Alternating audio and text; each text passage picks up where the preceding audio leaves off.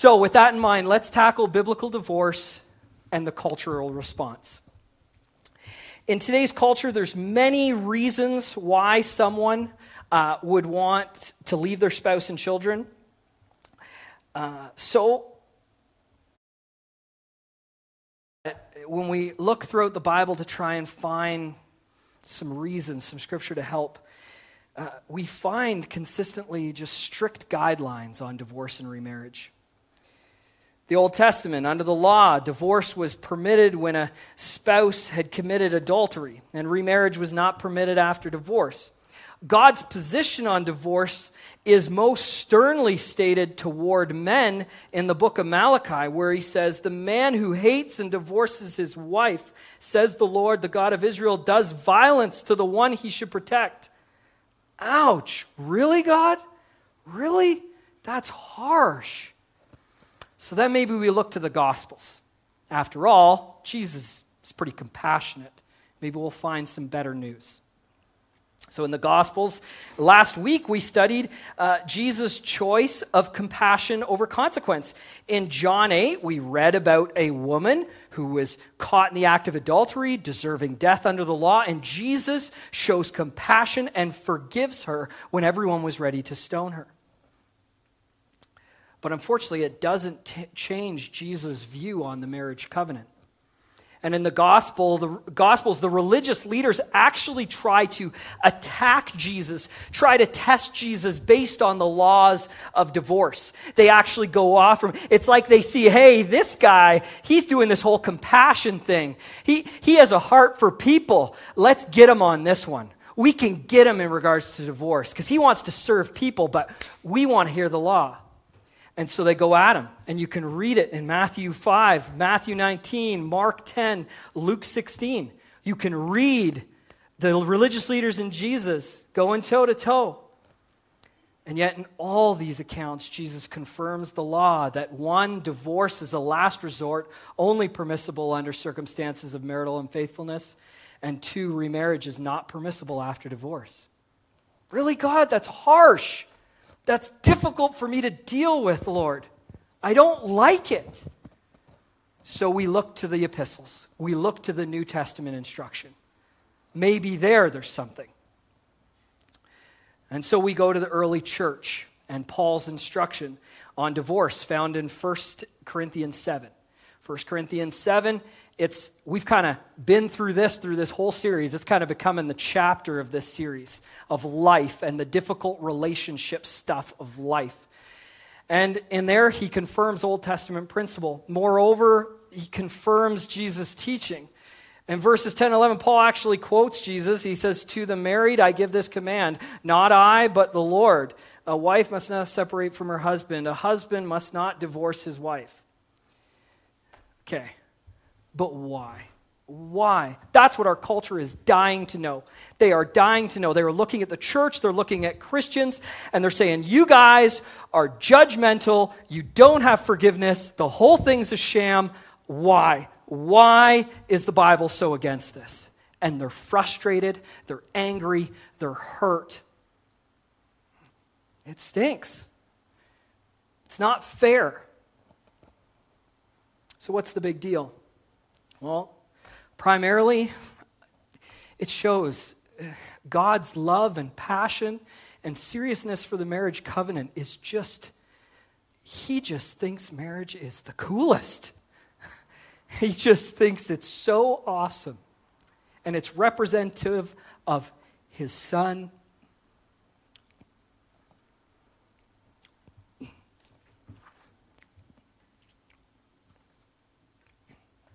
And the church. And under the Newlyweds message, if you go on audio or you go on the podcast, under the Newlyweds thing, we unpacked that 2 weeks ago. Everything to do with the marriage covenant. We unpacked that.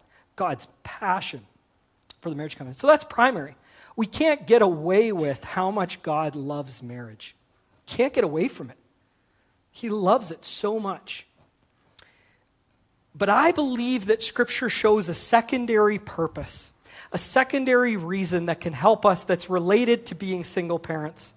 I think Scripture shows a secondary unstated reason. And it has everything to do with the value and protection of children. And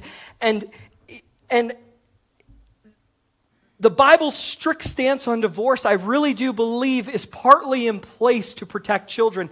They didn't have birth control in Bible times. Kids were always a part of marriage.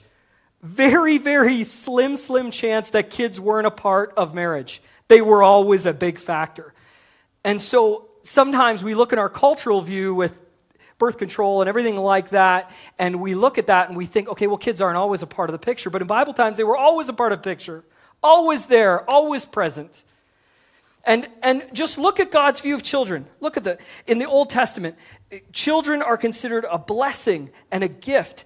In Psalm 137, we read, children are a heritage from the Lord, a reward from him. In the Gospels, Jesus rebukes his own disciples they're trying to oh, Jesus is busy with ministry stuff. You guys need to get away. And they push the kids away and push the moms away that are trying to get Jesus to lay hands on their children and bless them. And Jesus rebukes them, says, let the children come to me. Do not prevent children from coming to me. Jesus is serious about kids. God the Father is serious about kids. And so much so, our salvation, John 3:16, one of the most well-known verses in history, John 3:16, he sent his one and only Son to die for us. He sent his one and only child to die for us. We are orphans. We are widowed. We are in despair. We are lost, wandering in this world. God gave his one and only Son so that we could be adopted. We could be heirs to the King of Kings and Lord of Lords. When I look at the gospel story, when I look at the story of the Bible, God is very serious about children, very serious about valuing them and protecting them. And this is the biblical principle. This is where culture and Bible align. Like I said, I don't want to fight divorce. I want to try and find the common ground. I want to try and talk to my culture and give them Jesus. And if I can find the place where we can see eye to eye, then I want to do that. And children is the key. Because any way you look at it, the culture and the Bible believe children should be valued and protected. And any way you look at it, any study, secular study, biblical study, Christian, any way you look at it, it's confirmed through and through that avoiding divorce is a way to value and protect children. As much as possible, dig it through, mom and dad say, as much as possible. So this is where we need to find the common ground. We can't be arguing with people. We can't be judging people. We need to find this common ground and at least try to help. And this is where the single parent thing, this is where it all comes back together. They're parents of children and teenagers, and they're on their own, and we can look in judgment and say, you got divorced, you should. We can do that. The church has done a good job of that before, but what does it help? And I don't know, when I look at the Gospels and when I see Jesus, when someone's already condemned by society, when they're already struggling, when they're already beaten down, I just don't see Jesus laying one more smack down. I see him going to their aid and helping them. I know you had a difficult scenario. Life gave you a really hard kick. Let's move that aside. It's done. Let's focus on the service. That's what I see. That's what I see. And so for me, this is what I mean by the biblical response of culture's view of divorce. We can't change it. Regardless of why it took place, the children and the single parents, they need our help. And as followers of Jesus, they need to be a priority for us. And as followers of Jesus, every person's a priority to us. Every single person on the planet is valued and should be protected under the cross. That's what we do. That's what separates us. That's what separates us from radical terrorism, where you're trying to get a religion based on murdering people. We don't do that. We save lives. That's what we do. Physically and eternally, we save people out of their despair. That's our call. That's what makes this whole thing different. That's why Christianity continues to travel and people devote their lives to it. This is what we do. And so single parents, if this is a rise in our society, if this is an area that's growing, then we need to kind of look at that and say, okay, what can we do? How can we help them? And this speaks to our response as a church. Not everyone has to endure the season of being widowed or being divorced, but it gives us an incredible opportunity for ministry. This rise in single parenthood gives us an opportunity as a church. Because we have a Heavenly Father that will always be there when a father is not, and we know Him intimately, and we can show Him intimately. And as a church, we can be the mother and the caregiver that is there when the mother's not there. If that means teaching a guy how to do some braids, so be it. We'll give him Jesus and teach him to do braids, right?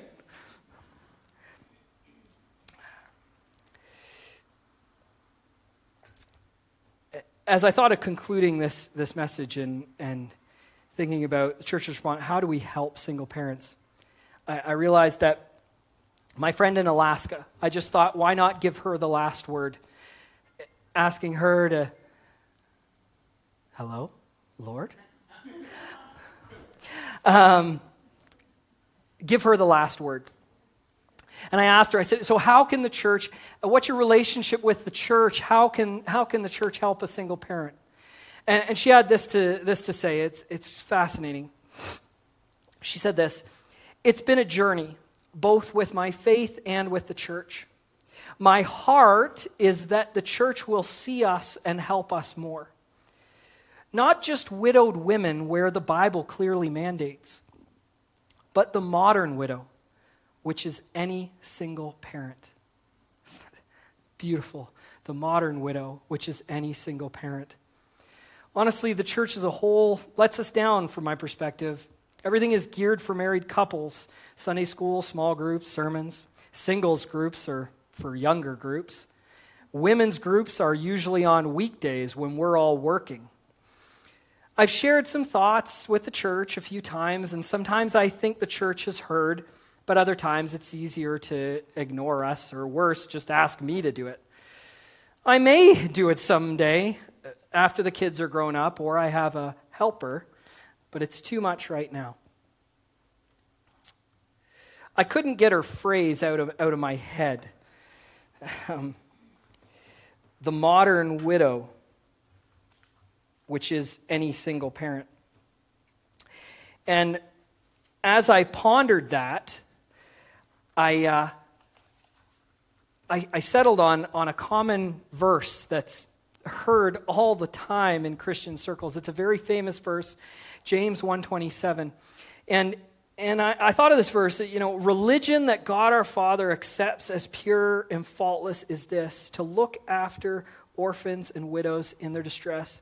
And I felt under conviction as I read her story and I read our words, and it kind of changed that verse to me. The church is always going to be taking care of orphans and widows. That's for sure. That's what we need to do. But I think for me, I came under the conviction to understand that, I need to take care of children that are without a parent and single parents. Widows and orphans in their distress, while also children and single parents that are in their distress. They are in distress financially. Little things. I talked to my friend. She told me sometimes it's so difficult when things break in her house, and she's Googling and YouTubing and looking at all these things, the single mom trying to, okay, kids, we're going to fix the dishwasher today. And it's like, okay, the little boy, little girl, all right, what do we think's wrong with it? And little things that she said she used to depend on her husband for, she can't. Dishwasher's got to work. Lawn needs mowing. A lot of the things that traditional families, the husband may do, she just has to get on it. And I thought, well, how could the church help that? There's single parents in my neighborhood, in your neighborhood. Maybe I need to notice them a little bit more.